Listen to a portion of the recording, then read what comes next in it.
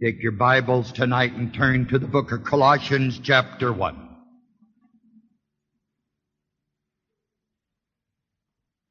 Tonight I'd like to open the Word with you. And if I were to give this a topic or a title of what I have in my heart to share with you tonight, I would call it the red thread. You find Him everywhere in the Word. It has been sin consciousness plus condemnation that has robbed Christians in the past of their believing. It has robbed Christians in the past of their sense of worthiness before God. It has robbed Christians in the past of the joy of their sonship.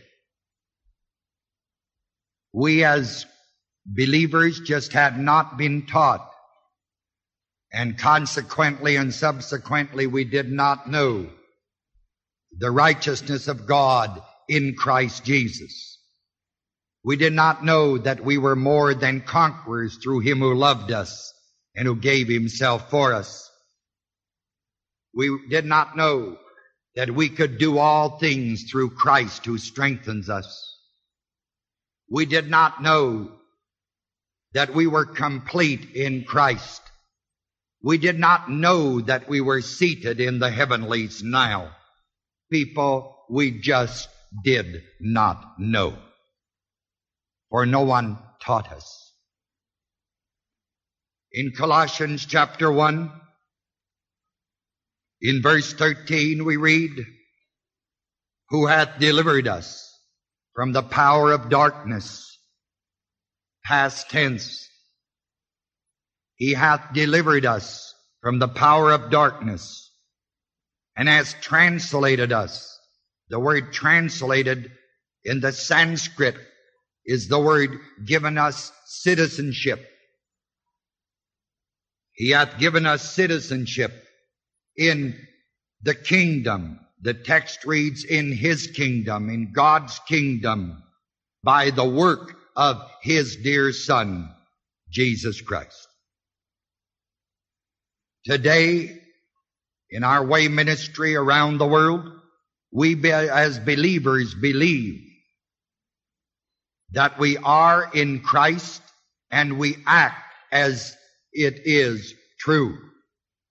He hath delivered us, past tense, from the power of darkness.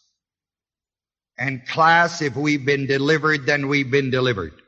It's either the truth or it's a lie. Well, we believe it's the truth of God's Word.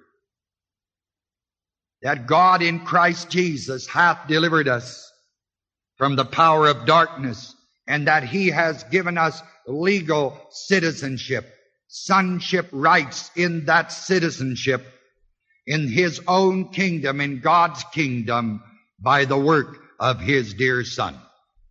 Man's basic need throughout the years, as well as man's basic need at this particular moment, is righteousness.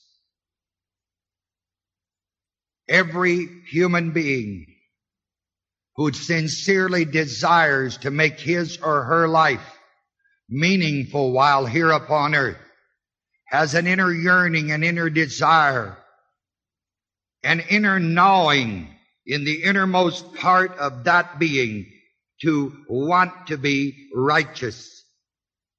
In Romans chapter 3 and in verse 20, we read, "Therefore by the deeds of the law, there shall no flesh be justified in His sight." That's God's sight.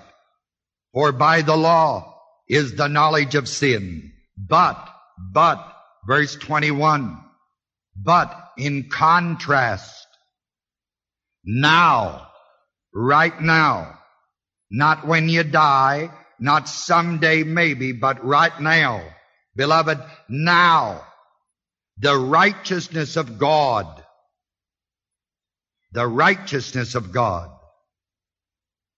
without the law is manifested. The word manifested means clear. It is not hidden. it is beautifully in view, being witnessed by the law and the prophets. Verse 22, very carefully. Even the righteousness of God. Whose righteousness? Righteousness of God. God's righteousness, which is by, and the word by is the Greek word dia, means through, by way of what Jesus Christ did. The righteousness of God by faith of Jesus Christ unto all and upon all them who do one thing, what? Believe. The human mind can never comprehend it, but the spiritual man within can absorb it, utilize it, believe it, walk on it, and bring the greatness of this truth into manifestation. The righteousness of God. Well, how righteous is God? He's righteous. And all that righteousness of God, because of Christ Jesus and what He did for every born-again believer, that righteousness of God is unto all and upon all who do one thing, and that is believe. So when you believed on the Lord Jesus Christ, you got the righteousness of God, which is that Christ in you, the hope of glory.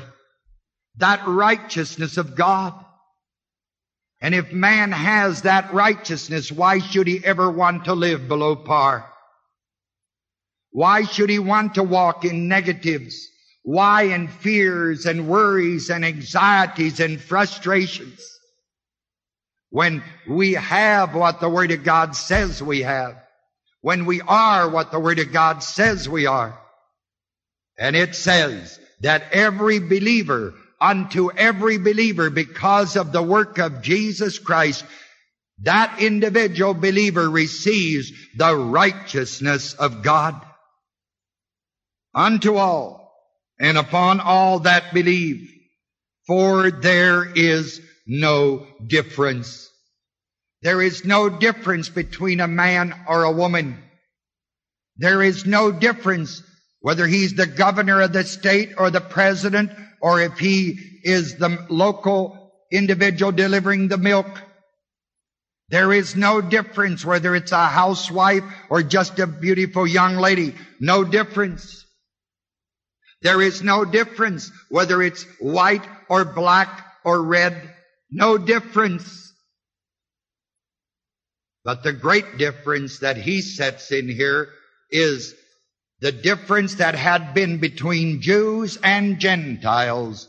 And now he says there is no difference between Jew or Gentile. For all, verse 23, have sinned and come short of the glory of what? God. All have sinned.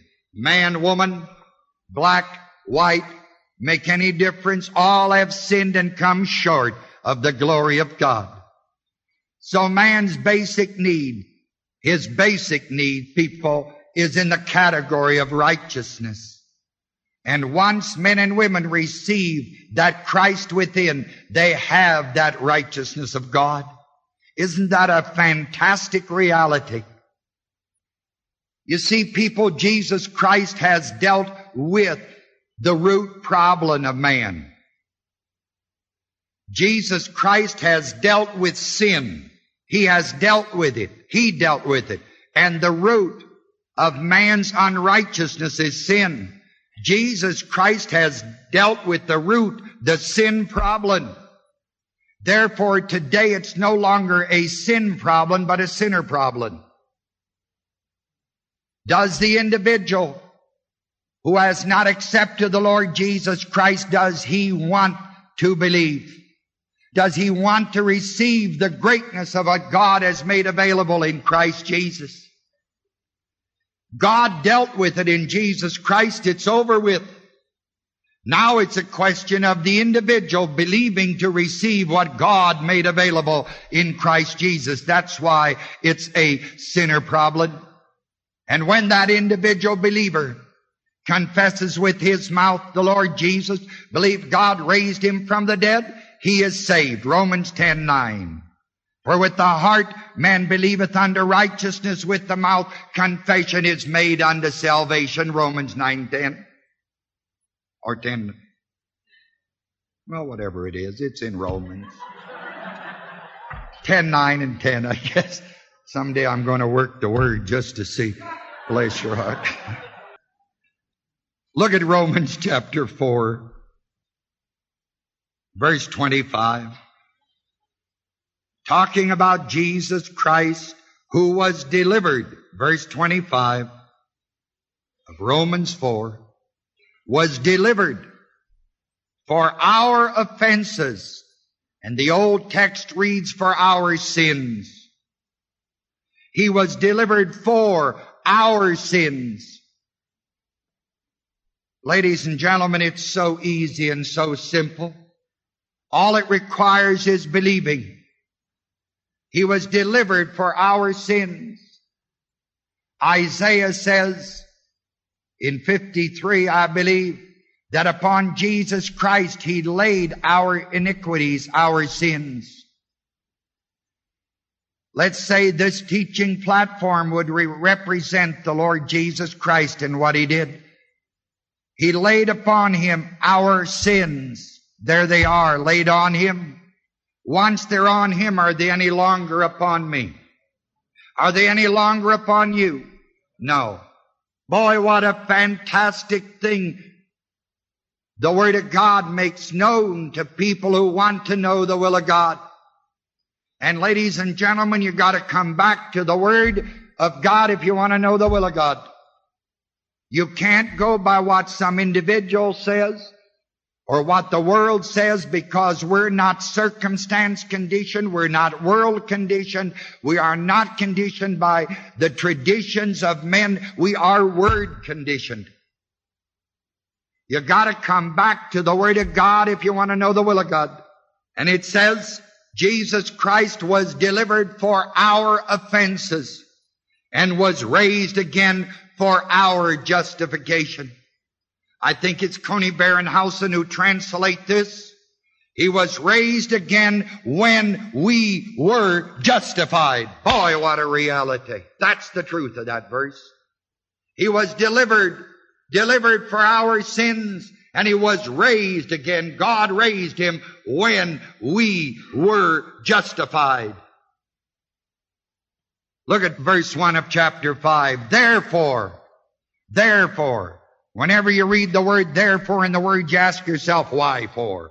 Because of that previous verse. Therefore, being justified by faith, by the believing, by the action, by the faith of the Lord Jesus Christ. Therefore, being justified, we have peace. We receive the righteousness of God when we're born again. You could not receive the righteousness of God if God had not previously justified you. And He justified you in the death and in the resurrection of the Lord Jesus Christ. And when He raised Him from the dead, we were justified. We were made righteous. Therefore, being justified by faith, the faith of Jesus Christ, the believing of what He did, we have peace. Everybody seems to be looking for peace except the right place. You don't get peace by legislation. You get peace by receiving the Lord Jesus Christ, the Prince of Peace. You don't get peace by starting a war. You don't get peace any other place than from the author of peace, who is God through Jesus Christ, ladies and gentlemen. You can't legislate peace, you believe for it, because it's available to every believer to be born again, and not only to have the righteousness of God, but to be justified and to be at peace. Ladies and gentlemen, all these places where they sell those things you take at night to go to sleep, they'd all go out of business if we believe God's Word. You know why? We don't need a sedative to go to sleep at night. The reason you need a sedative is because you're all shook up inside. You haven't got peace. Ladies and gentlemen, we've got peace. We've got it. We do not have to bite our fingernails up to the second knuckles. We don't have to lay awake at night counting sheep. We can just believe in the shepherd and keep going. See? That's right. Boy, we've got it. We have peace. It's not something you pray for. It's not something you ask God for. You got it. It comes wrapped up in that spiritual package of Christ in you, the hope of glory. Boy, it's in there. Sure. Boy. We've got it, people. Every believer has got it. Peace. Peace with God. Peace with God. We're not at loggerheads with Him. God isn't mad at us. We're not at enmity with Him. We've got peace with God. Man, what a tremendous oomph that puts in the soul of a man or woman when he comes to that day of realizing that he's at peace with God. All those little devil things lay down then, and all those problems sort of evaporate, like happens to the dew in the morning when the sun shines on it. It just evaporates. Boy, what a tremendous reality. Look at 2 Corinthians chapter 5, bless your heart. Verse 17. 2 Corinthians 5:17. Therefore, if any man be in Christ, he is a new creature. That's what your King James says. The text reads, he's a new creation. You are a new creation with Christ in you, the hope of glory.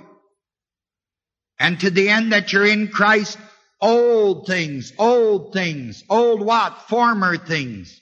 All those fears, those worries, those anxieties, those frustrations, all those negatives that have been built in your life by exposure to the world or to individuals. All of those things are passed away. Behold, all things are become what? New. And all things, verse 18. All things, what all things? All things new are of God, who hath, past tense, reconciled, past tense, us to Himself by Jesus Christ. He hath, past tense, not only made righteousness, justification, all of those available, but He hath reconciled us. That which separated man from God has been reconciled, brought together. It's like the snapping of a telephone line and the repairman going there and putting that line back together. Or like an electric line being broken and the repairman going in and reconciling it. That's this word, reconcile, which literally means to bring back together that which has been severed. Boy, oh boy, that man in Christ, in that new creation, old things are passed away. You don't have to be concerned about the sin you committed 25 years ago. Old things are what? You do not need to be concerned about how you treated your family in the past and all the problems you had with your wife or husband or with the kids. All things are what? It's a new day. It's a new time. It's a new moment in a man or woman's life. Old things are passed away. Behold, all things are become what? New. You see, when you're born again of God's Spirit, having Christ in you, the hope of glory, that's all you're ever going to get spiritually. That's all you need. That's full deck, full house. The thing that you have to work on yourself on is to get your mind with that Spirit of Christ in you in alignment and harmony. Get the mind and the Spirit in fellowship. And that's renewed mind. To renew your mind according to the revelation given in God's Word. And this is why that Romans 8 chapter 1 speaks so loudly to a man or a woman who has ears to hear. There is therefore, chapter 8, verse 1, there is therefore now. Now means what? Now. You don't need a concordance or a dictionary. You know what the word means. There is therefore now. Now means when? Not tomorrow, not 10 years from now, not in the sweet by and by if you say your doodles often enough. No. Right now. Right now. There is no what? Condemnation. There is no condemnation to them which are in Christ Jesus. There is no condemnation spiritually. And yet a man can have Christ in him, the hope of glory, and live far below par. We've seen this by the thousands across our country and the world, perhaps millions. Born again believers, but from their walk they might as well be unbelievers, because their walk does not indicate the fruit of the Spirit, doesn't indicate that Jesus Christ came that they might have life and have it more abundantly. Because many times you'll find a Christian just as negative, just as full of fear, just as full of anxiety, just as sick as the unbeliever. Why? There has to be a reason, for every cause has an effect, and every effect has a cause. The cause is that individual who has Christ in him, he's born again, has not been taught what's available, or he has not believed that it was available. That's why you have to get your mind in fellowship with the Spirit, which is the Christ in you, and that's renewed mind. The psalmist said, He maketh my feet like hinds' feet, and setteth me upon my high places. A hind is a mother deer, D-E-E-R, and the mother deer places its front feet up there and tests out the rocks on the slopes, on the hills, on the mountains. And then the mother deer places its back feet exactly where the front feet were. It's only when you domesticate animals that their back feet don't track with their front ones. He maketh my feet like hinds' feet, and setteth me upon my high places. That mother deer could never climb to those high places, nor could its fawn. And by the way, the little baby deer steps its little old tootsies exactly where Mama did.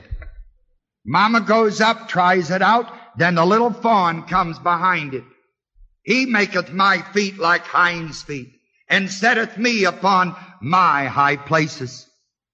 There is therefore now no condemnation. No condemnation. Boy, that's a new day in the life of a man or a woman. And you have to get your spirit, your mind in harmony with the Spirit of God in Christ in you, the hope of glory. Who walk not after the flesh, but after the what? Spirit. You know, my people, there was a time when we were blind, but now we see. There was a time when we were unsaved, but now we're saved. There was a time when we were groping and hoping, but now we know and we believe. We are no longer at the mercy of the enemy. Romans 8:17 says, and if children, then heirs. Heirs of what? God. And joint heirs with Christ. We're not at the mercy of the enemy. We are children in the wonderful household of God, in His family. Joint heirs with Jesus Christ, and a joint heir is one who shares fully. What a fantastic reality.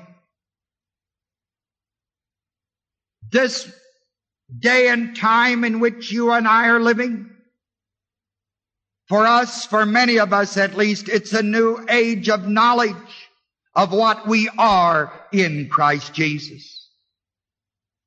Romans 8:26 says, likewise the Spirit also helpeth our infirmities. The word infirmities in the text is singular. The infirmity that He helps us with is in the next phrase. For, or because, we know not what we should pray for as we ought. But the Spirit itself maketh intercession for us with groanings which cannot be uttered. This is the Christ in you, the hope of glory, the fullness of the power of God from on high, His Holy Spirit. His gift, Christ in you. And that Spirit of God in you, which is in Christ in you, that Spirit makes intercession for you. He's making intercession for you at this moment. He's making intercession for all of His people, where they're operating the principles of God's Word according to the renewed mind. He makes intercession with groanings. That word means with everything He is, which cannot be expressed, uttered in words. Verse 27, He that searcheth the hearts knoweth what is the mind of the Spirit, because He maketh intercession for the saints. He makes intercession for the saints. A saint is a born-again believer. It's not someone who has been dead for 1,000 years and somebody says they ought to saint him. Jesus Christ coming in makes you a saint. You're a saint now. You're never going to be an angel, so quit worrying about it. He's the one that makes intercession for the saints. Man, how thankful I am for that. I don't know how many times you may have thought about this, some of you older men and women, but I thought about it 1,000 times in years past. I wondered why my saintly mother, who was a great woman of God, who passed away before I went into the ministry, if she was what I had been taught erroneously in my Christian experience, if she was already up there in heaven, close to God with Jesus Christ up there, why wasn't she doing more for me down here? That's right. I thought, man, if I was up there, I'd do something for my brothers and sisters. And I knew my mother, the great woman she was. And I just knew that somehow or other there had to be more than what I'd been taught, because if I was up there in heaven, I'd work for you. If I had an interview with Jesus, I'd intercede and say, hey, send a little bit down there to Emporia. They need it down there. That's right. But then I discovered one day from God's Word and the integrity of it that the dead are dead until Christ's return. That was a release in my heart and mind, great understanding. And then I discovered that there's something up there that's a lot better than my mother. And that's Jesus Christ. Boy, He's seated at the right hand of God, and He makes intercession for the saints according to the will of God. Man, and He doesn't loaf on the job. He's up there pitching for you, working for you. All you need to do is get down here and work for yourself a little bit. Believe God's Word. Start walking on it. Makes intercession for the saints according to what? Verse 28. And we know, no question about it, no ifs, ands, or buts, we know that all things work together for good to them that love God, to them who are the called according to God's purpose. The purpose is the word will, according to God's will. Ladies and gentlemen, I never willed to be upon this earth. My mother and father made that decision for me. That's right. And as far as my will was concerned, I never willed to be God's child. I just heard the word and I believed it. That's how I got to be one. Look what it says here. To them who are the what? Called. God called. I heard that call and responded to it. I heard it via the revelation of the Word. Revelation 3:20 says, Behold, I stand at the door and knock.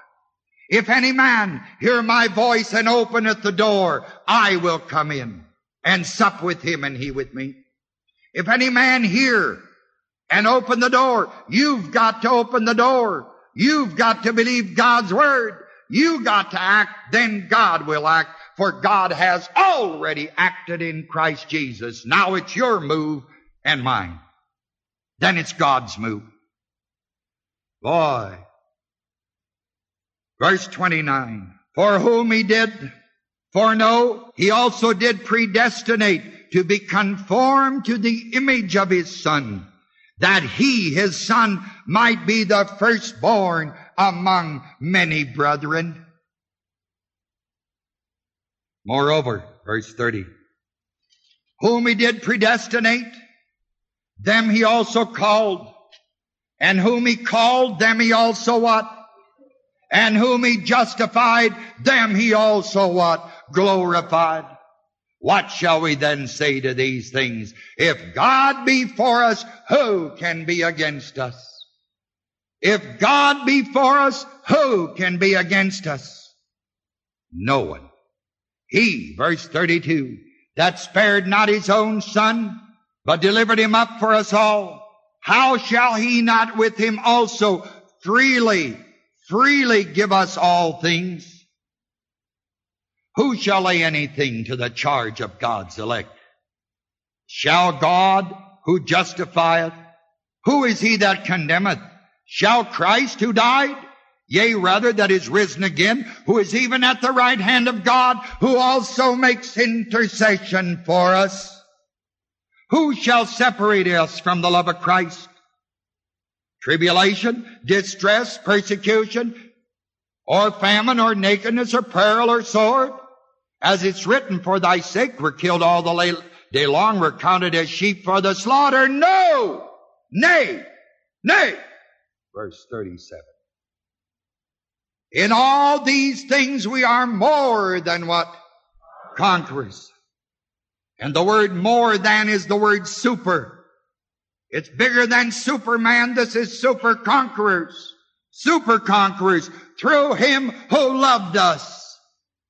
Read verse 38. It's electrifying, people. For I am persuaded. And to be persuaded is not to have one iota of a doubt. To be convinced that you're convinced that you're convinced.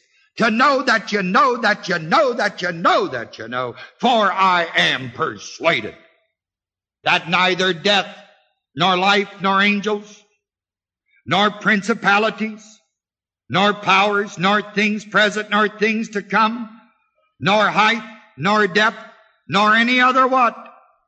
Creature shall be able to separate us from the love of God which is in Christ Jesus our what?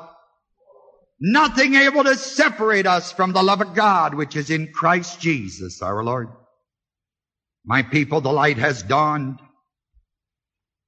and it is rising to the height of its midday brilliance among us today. Why? Because He is the way.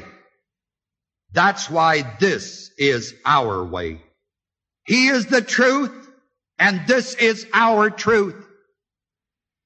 He is the life, and this is our life. He is the light of our lives, people. He is, therefore we are. In Genesis, He is the promised seed of the woman. In Exodus, He's the Passover lamb. In Leviticus, He's the high priest. In Numbers, He is the star to rise out of Jacob. In Deuteronomy, He is the two laws. Love God and love your neighbor. In Joshua, He is the captain of the Lord of hosts. In Judges, He's the covenant angel named Wonderful. In Ruth, He is the kinsman redeemer. In Samuel, He is the root and offspring of David. In Kings, He is the greater than the temple. In Chronicles, He's the king's son. In Ezra and Nehemiah, He is the rebuilder. In Esther, He's the savior of God's people. In Job, He's the daysman. In Psalms, He is the song. In Proverbs, He is the wisdom of God. In Ecclesiastes, He is the one among 1,000. In the Song of Solomon, He is the bridegroom of the bride. In Isaiah, He is Jacob's branch. In Jeremiah, He is our righteousness. In Lamentations, He's the unbeliever's judgment. In Ezekiel, He's the true shepherd. In Daniel, He's the stone that became the head of the corner. In Hosea, He's the latter rain. In Joel, He is God's dwelling in Zion. In Amos, He's the raiser of David's tabernacle. In Obadiah, He's the deliverer on Mount Zion. In Jonah, He is our salvation. In Micah, He is the Lord of kings. In Naaman, He is the stronghold in the time of trouble. In Habakkuk, He is our joy and confidence. In Zephaniah, He is our mighty Lord. In Haggai, He is the desire of the nations. In Zechariah, He is our servant, the branch. In Malachi, He is the Son of righteousness. This is the Gothram, the red thread. You find Him everywhere throughout the Word. In Matthew, He is Jehovah's Messiah. In Mark, He is Jehovah's servant. In Luke, He is Jehovah's man. And in John, He's Jehovah's Son. In Acts, He is the gift of Holy Spirit. In Romans, He's the believer's justification. In Corinthians, He's the believer's sanctification. In Galatians, He is the believer's righteousness. In Ephesians, He's the believer's heavenly standing. In Philippians, He is the believer's self-adequacy. And in Colossians, He is the believer's completeness. And in Thessalonians, He is the believer's soon glorification. In Timothy, He is the faithful man. In Titus, He's the fellow laborer. In Philemon, He's the love of a believer. In Hebrews, He is the high priest for sin. In James, He's the royal law. In Peter, He is the pastor. In John, He is as we are. In Jude, He is the beloved. And in Revelation, He is the King of kings and the Lord of lords.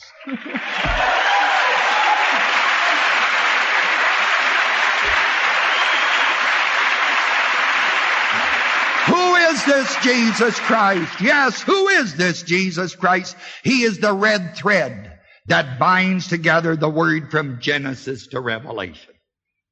He is the doom of the adversary as promised in Genesis 3:15 and accomplished in Revelation 20 verse 10. He is the no night of Revelation 22:5, of which Genesis 1:1 is night. He is the light of Revelation 21:13, of which Genesis 1:16 and 17 is the sun and moon. He is the no more death, neither sorrow nor crying, of Revelation 21:4, of which Genesis 3:16 and 17 is sorrow, suffering, and death. He is the no more curse of Revelation 22:3, of which Genesis 3:17 is the curse. He is the welcome home to paradise of Revelation 22:2, of which Genesis 3:22 to 24 is the banishment of paradise. Who is this Jesus Christ?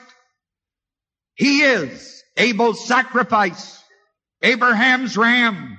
He is Isaac's well. He is Jacob's ladder. Who is this Jesus Christ? He's Judah's scepter, Moses' rod, Joshua's ram's horn, Samuel's horn of oil, David's little old slingshot, Hezekiah's sundial, Elijah's mantle, and Elisha's staff. Who is this Jesus Christ? He is Job's prayer, Isaiah's fig tree, Ezekiel's wheel, Daniel's Jerusalem window, Jonah's sea monster, and Malachi's storehouse. Who is this Jesus Christ? He's Peter's shadow, Paul's handkerchiefs and aprons. He is the lily of the valley and the rose of Sharon in life's deserts. He's the pearl of great price. He is the rock for pilgrims in a weary land. He is the believer's justification. He's the believer's righteousness. He is the believer's sanctification. He's the believer's redemption. He's the believer's knowledge. He's the believer's wisdom. He is the believer's all in all in all. He is the believer's completely complete completeness. Who is this Jesus Christ? He is the bright and morning star, and He's my Lord and my Savior. Thank you, Father. for the wonderful joy of knowing your wonderful Son, our Lord and Savior. Thank you, Father, for the great red thread of the presence of the Lord Jesus Christ that runs throughout the entire Word of God,